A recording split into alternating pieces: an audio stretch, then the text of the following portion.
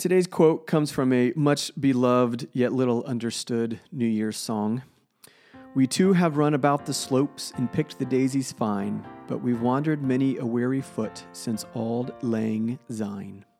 Hey all, I'm Paul Sievers, interpreter at the Great Parks of Hamilton County, and you are listening to Take It Outdoors, a podcast where you can enjoy the outdoors from the indoors. On today's episode, we will be recapping the year 2018 in nature, talk about some new species discovered and the like, and we'll talk about what to look forward to in 2019. So joining me today in the studio is the formidable Tom Hughes. Hello, Tom, everyone. Welcome back. All right, Paul. So before we start talking about all this stuff, I may be British, but that quote, I have no idea what that means. So can you enlighten me a little bit on what on earth you just said? Yeah, I had to look it up myself, but it basically roughly translates to something like for days gone by or for the sake of old times. So figured, hey, we are recapping 2018 for the sake of old times. We'll discuss the past here. For the sake of a whole year, the old times. Let me tell you, Johnny, about the old times. It was spring 2018. Hey, you know what? In today's world, spring 2018 might as well have been 10 years ago. So I need to know, especially for those listeners that listened to our last episode, if you didn't, check it out. But did you weigh your fingernails? I didn't. I completely forgot.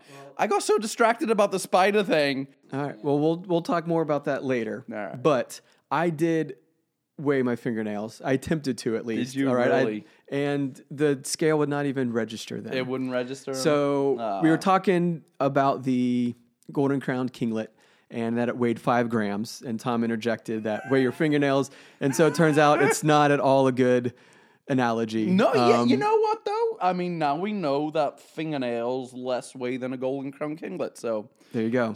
New scholarly paper. Yeah. And I did in researching that. Yes, I actually researched how much do our nails weigh. I never really found a good answer, but I came across a Reddit thread where somebody was trying to figure out how many or how much weight then, like, if everybody in the world clipped their fingernails, how much fingernails is like thrown away. So I thought I was the weird one. No, that Reddit user, whoever you are, you took the cake on that one. So. All right, so let's. No, you can't leave it at that. What was the answer? Do you know? I don't know. I still don't know. The scale would not register my fingernails. Yeah, and but so I was the like, guy well, with let me all try. I don't. It never. There's like so many different off the wall answers. Oh, they were so far from each other that nobody really figured out a good formula. So, like I said, the scale wouldn't register, and I was like, weighing small rocks, and like some would register at 3 or 4 grams. So clearly, fingernails just don't come close. Although walnut came in at 10. What's that? A walnut. A walnut like, came in at 10 grams? Just a dried walnut came in at 10. That's twice the weight of a golden crown kinglet. Okay. So that's just well, there we go. That's a tiny little bird. But moving on. 2018. A lot of stuff happened. A lot of stuff did happen. A lot of discoveries. What'd you find? Well, unfortunately, the first thing that popped in my head when we were thinking about this podcast, because we were thinking about scientific discoveries in 2018, the very first thing that popped in my head because of a very specific reason. And the reason why is it kind of broke my heart, Paul. I'm pretty upset about this discovery. You see, when I did my senior capstone in college, my senior capstone was about this horse that's mostly ignored. Say if you go to the zoo, right? You go down and see the camels and I think the peccaries. Well, there's this horse. And this horse previously thought to be the only true wild horse that existed on Earth. And it almost became extinct if it wasn't for an animal collector in the early 1900s that actually basically saved the species from extinction. I think there was something like, originally he had like 100 of them, and then currently now all of these horses are from a stock of about only 16 horses. So it was this huge conservation success story. Really neat. Well, scientists were doing genomic testing of the bow tie culture in Kazakhstan. And these guys were known as some of the first people who domesticated horses. And they were trying to figure out what the difference between these domesticated horses and our current, like, Arabian and English horses were. And they were thinking that our horses were descendants of those horses from the bow tie culture. What they realized is that the chromosomes were extremely different from currently domesticated horses to these bow tie horses. But what they were similar to, which is so sad, as I said, I spent like 3 months on this stinking capstone. Is that possibly there's a good chance that Savolsky's horses are not truly wild horses, but they're descendants of the domesticated bow tie horses? Bottom line, then, if this is true, there are no truly wild horses left in the world. That's correct. Like truly, yeah, the equus species. I don't think zebras quite count as horses because I think their chromosomes are just like even further off than current horses. But yeah, like truly wild horses, not, for example, the Western horses, the wild horses out west. They're just basically released domesticated horses. They're not truly they adapted in the wild, and they've lived in the wild and have had nothing to do with humans. And that's what people initially thought about, because these Savolsky's horses are just so much different than our domesticated horses that there was just no way that our domesticated horses could have been from them. And there's mythological stories about the legendary tarpan that lived in the European forests until the early 1900s, and they think that may have been related to the Savolsky's horses. There's all this mythology and story behind it, and it's really interesting. And it turns out that there's no more wild horses in the wild, which is a bit of a bummer. But there is a little bit of hope in that currently this is one scholarly paper, and it's their hypothesis. They've done the genome, but you never know, right? There's always a chance that there could be a new a new paper arose that completely absolves the Savolsky's horses and they're wild once again. They're still really neat horses. I mean, they've got that really upright mane of theirs, and they can just withstand the coldest Mongolian winters. They're still really neat horses.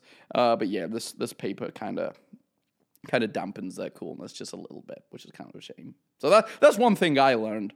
All right, Paul, lay it on me. Hopefully you got something a little happier. Yeah, yeah, kind of. No, it's depressing too. No, we're in depressing mode today. We'll stick in the realm of animals. And there was a species of parasitoid wasp that, I don't want to say it was discovered, because they found this in the collections of the London's Natural History Museum, but this is the first time it's actually been described to science.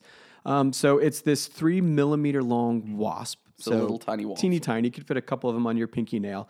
It's Dendroceras. Back on the nails again. Scutellarius. I didn't think about that. So it only has a species name, not a common name, or a scientific name. Which most of these do. Like a lot of them don't have common names. They're originally from Costa Rica, but they found these in their specimen cabinets. They describe them, and they have on them this saw-like structure that's called a mesoscutellar comb. Oh, yeah, of course. I know exactly what that is.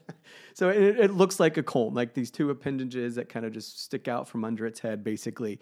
And what's cool about these, so they're parasitoid wasps. So that means the adults lay their eggs in another insect. Those eggs hatch. The larvae eat the insides of the insect host. They pupate. And then as the adult form, they use these saw-like structures. That's gross. I already know what you're going to say, and that's just gross. Cut their way out of the host body. That's super gross. That's really cool, but it's gross. So the only catch to it is that this has not actually been observed in nature yet. All they have is described these specimen in their cabinets, essentially. Yeah. But it's believed that they use these saw-like structures to cut their way out of the host body. Nice. That's pretty cool. It is pretty cool. As I said, it's gross. I'm just glad I'm not a host. Yeah, I know. I know we're a host to a lot of other things, but as long as they don't have sores on their appendages, then I guess we're kind of lucky. Right. Yeah. Well, in our Halloween episode, we talked a lot about fun things we are hosts to. Yeah. So another cool species that was, again, kind of discovered, and this is one that the locals had known about, but it's the first time it's been described to science. This one is found in Brazil, and it is no common name, just a scientific name, and I feel like I'm going to butcher this one. A lot of scientific names I can do okay with, but this one is a little tricky. But Denizia juarana Fasau? Oh. It's a tricky one. Never heard of it. But what's crazy to me is that this is a 130-foot tall tree. It weighs something like estimated at 62 tons. massive tree, and we're just now It must have been a describing it. super elusive tree. Like, it must have had a really good set of roots on it to be hiding from humans for this Well, long. that's the thing is right now there's only about 25 known individuals. So it's a legume family, which means it's like, you think of peas, pea pods, that's a legume. And these legumes, the pea pods are like a foot or over a foot long. They're this massive, massive tree. And they finally kind of figured it out because this guy who had worked in this area in Brazil saw this tree flower. He had been there for 27 years and he had never seen this tree flower. So there's a lot of questions around that. Is that Probably why there's only a few. Well, that's right. That's one reason. There's probably only a few of them. But what would be the forces that Cause it to flower. only 27, once every 27 years, potentially? I don't know. It seems kind of crazy. But still that there's this 130-foot tall tree that we're just now starting to describe and discover. And research into. Yeah. So who knows what? I mean, 130-foot tree in the rainforest. Imagine what kind of life could be on that tree. That we also haven't discovered, or its medicinal qualities, possibly. That's the big Maybe thing. we've found the cure to Lou Gehrig's disease, and it's in this tree, and it almost completely went extinct, and we had no idea. It reminds me of the dodo on the Mauritius Islands, right? Because isn't there a tree that, I don't know, I've heard it's more of a myth now. Like, I think it's because the story was that there were these trees in the Mauritius Islands, and they wouldn't grow unless they went through the digestive system of a dodo bird. And when the dodo bird would eat it, it'd go through their body, it'd poop it out, and then the tree would grow.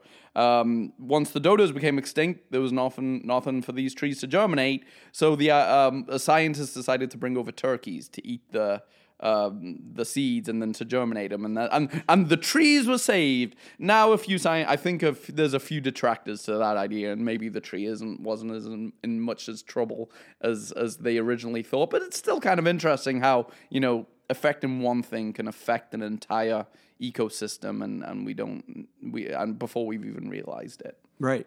We don't. Unfortunately, we lose too many connections before we even understand the connection that's there. Which actually brings to one of my discoveries that was just recent, just at the very end of 2018. It was just discovered, recently. I just learned about it today, which again, because I can't focus on anything other than our 8-legged arachnid friends. Talking about not understanding processes, we know that the Arctic ice is decreasing and that the permafrost underneath the Arctic or around the Arctic is releasing CO2 that's been trapped in there, and the permafrost is degrading. Well, there's actually a fungus in that permafrost that is eating the permafrost and decomposing it quicker. Well, there's a little animal called a springtail which will actually eat the fungus. So it's a good thing. We want more of those springtails. What scientists were worried about is that there's an intense hunter up in the Arctic forest and an Arctic range. It's an 8-legged Arctic wolf spider, and these wolf spiders. I thought you were going to say like the Yeti or something like that. Oh, that would be cool. How funny would that be if like a Yeti? It would be like when whales eat krill, like some massive organism eating tiny little microscopic organisms. But no, these are wolf spiders, and what they do is they eat these springtails. So scientists were worried because when the atmosphere gets warmer, that means that the spiders are going to get bigger and they're going to become more numerous. So they were worried that they'd eat the springtails, which will further the decomposition of the permafrost, which will increase climate change.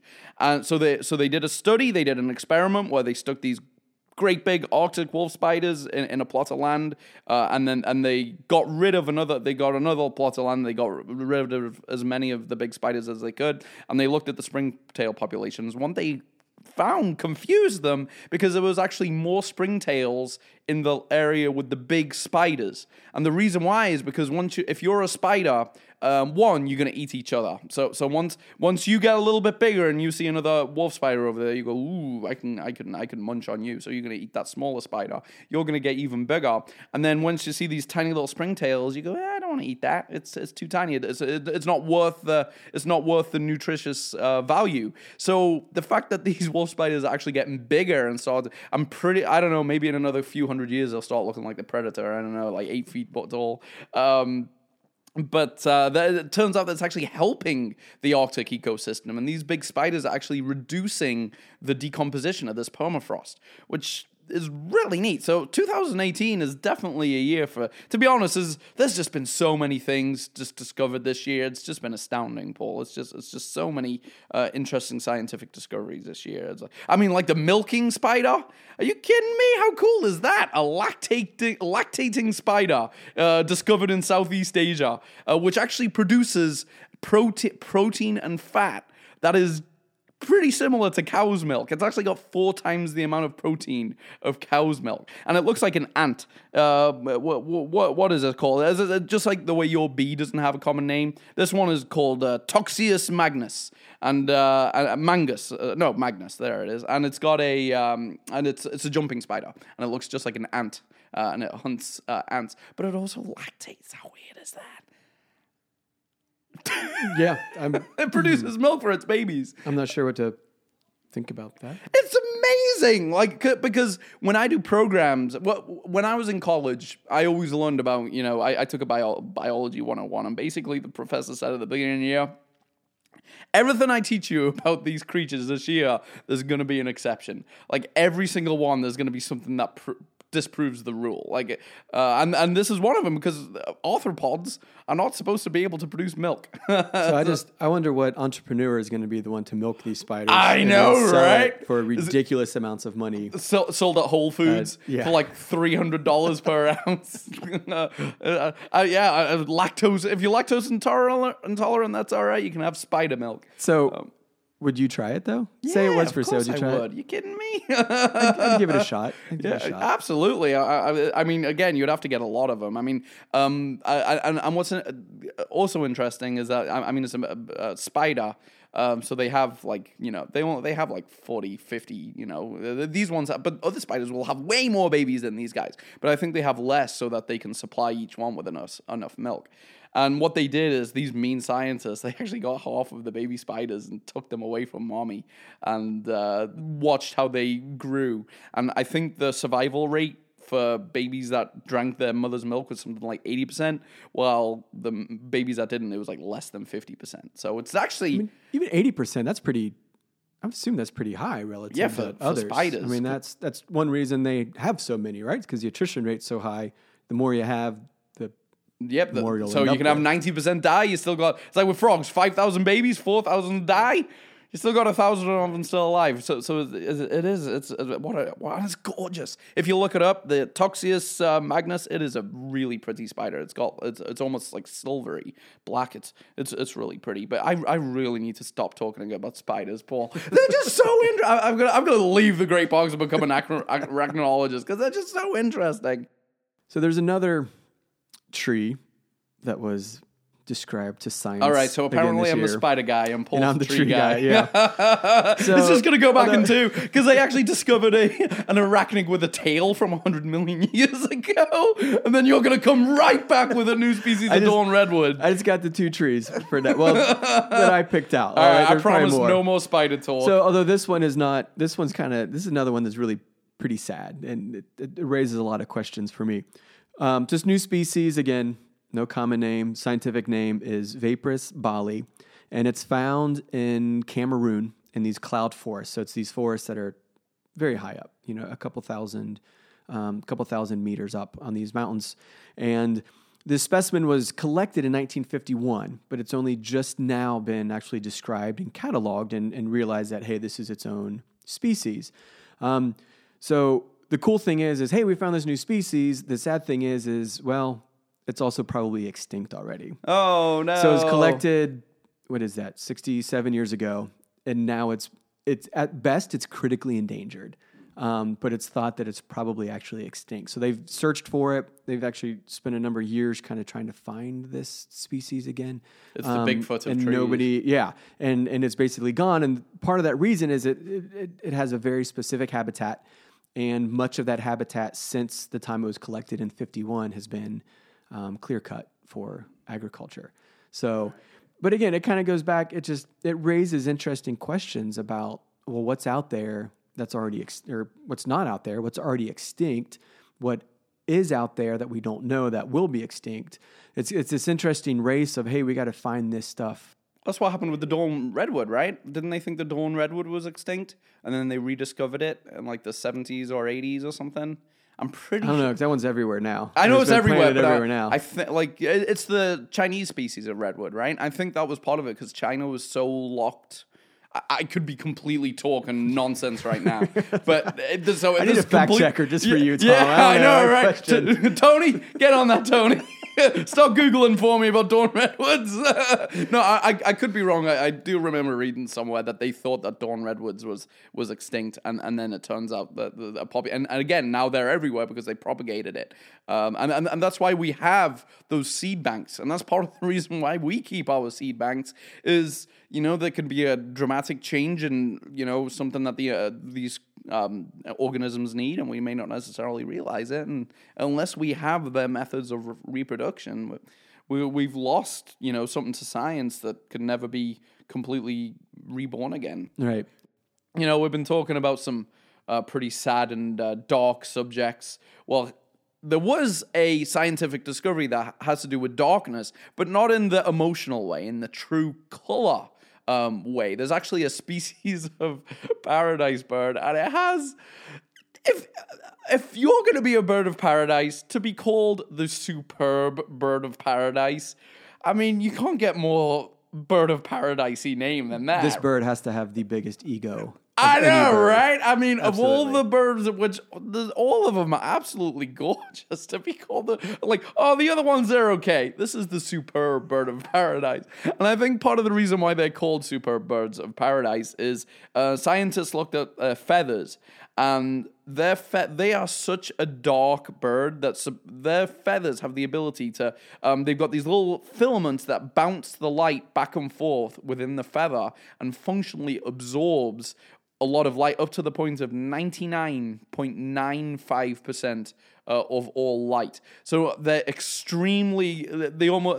incredibly black, incredibly dark, and then they dance, and they have this fun, swirly dance. They're just so I can kind of see why they're called superb birds of paradise, because they almost look like aliens. They're really pretty. Those birds are only 0.01% away from a lawsuit. Oh, yeah? Yeah. So there's an artist, Anish Kapoor, and he, for lack of a better term, invented the color blackest black. The blackest. That was 99.96% black. And my goodness. He upset a lot of artists because he basically copyrighted that, and he has exclusive rights to the blackest black. So the bird of paradise is very lucky that it wasn't just 0.01%. I know. What was his name again? Anish Kapoor. Anish Kapoor. Tell you, there's a superb bird of could have been in a lot of trouble with Anish Kapoor. But you know what would be fun is if scientists actually took this. I mean, 0.01% is pretty much nothing. So if scientists actually produce their own super black that isn't copyrighted, then we can have super black for all.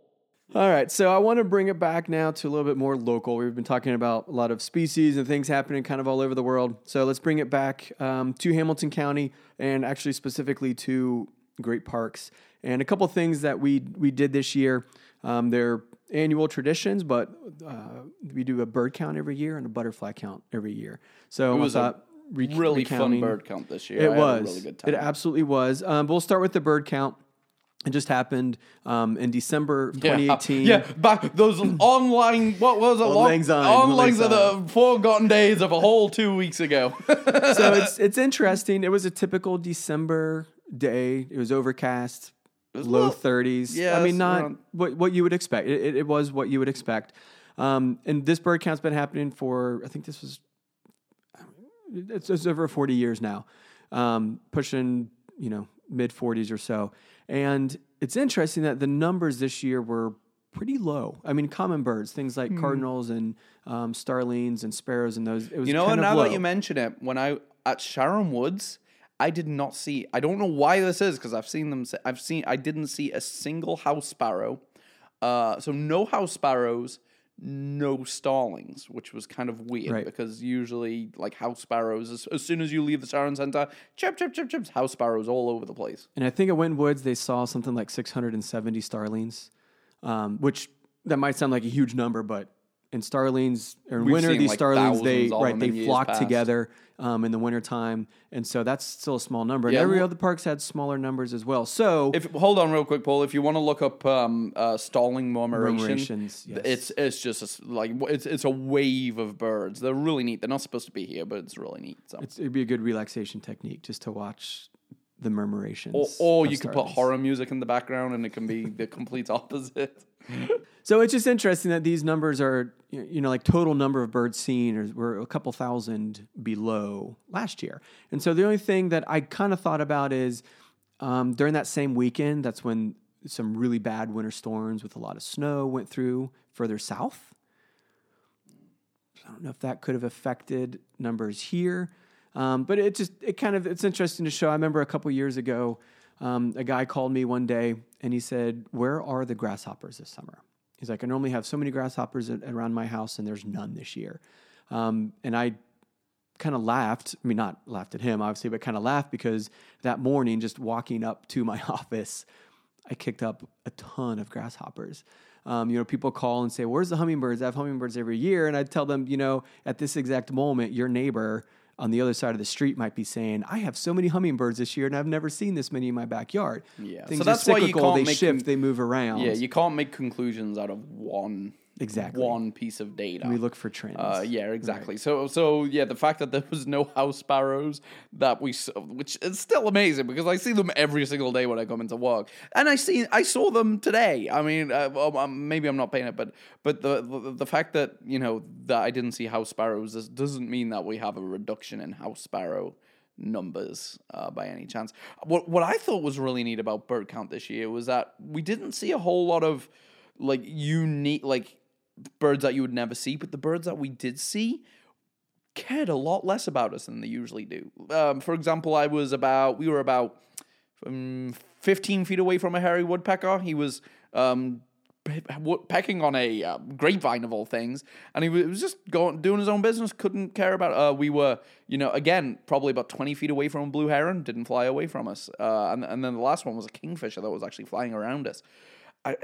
So even though we saw less birds this year and we didn't see any barred owls, or I know over at the Miami Whitewater Forest they found bald eagles, right? Yeah. But over at Sharon we didn't find anything like that. But the birds that we did see we didn't need a high power. They were just so close to us, and they just were not bothered by us at all. It was really neat. It was a really neat day. It was pretty cool. So I have no idea what to take from that. Honestly, I'm just kind of rambling at the moment. But again, that's why you can't look at one little pinpoint in time. You have to look at many pinpoints and see where is the curve going up, staying the same, is it going down, what's happening with these. We can't just look at one data point. Yeah, that's. But keeping on that same vein, in July we had our annual butterfly count, and this was I believe the 33rd year. And I kind of wanted to end on a high note of recapping 2018. So this was the 33rd year of the butterfly count with Great Parks in western Hamilton County. And in those 33 years, this is the fourth highest number of monarchs we've ever counted on the count. And this year we counted 54 individual monarch butterflies. That's up from just 15 last year, and in 2016 there were only 7. So clearly that trend is going higher. But we just talked about you can't look at a single data point. You have to look at a lot of things.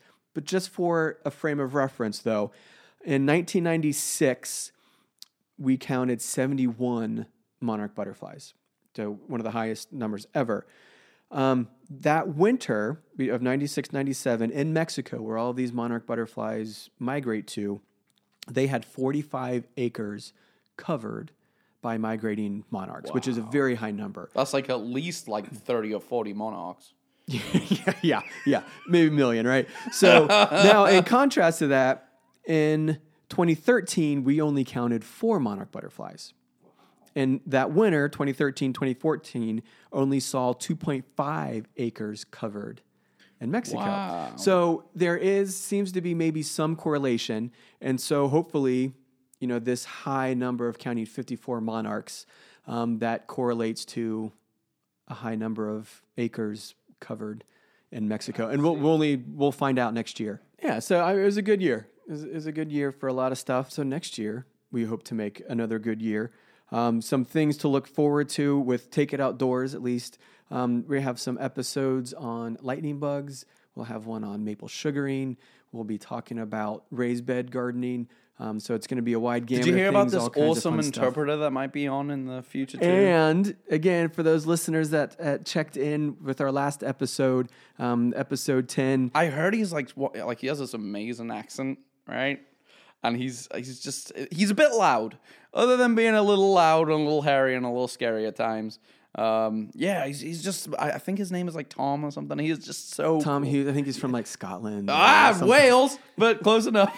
So Tom Hughes now, he will be joining us on the Take It Outdoors portion of the podcast. So we'll keep the in-studio interviews, and then we'll be taking outdoors for nature hikes between me and Tom. So we have a lot of fun stuff planned, so continue to check back in. The jumping spider update.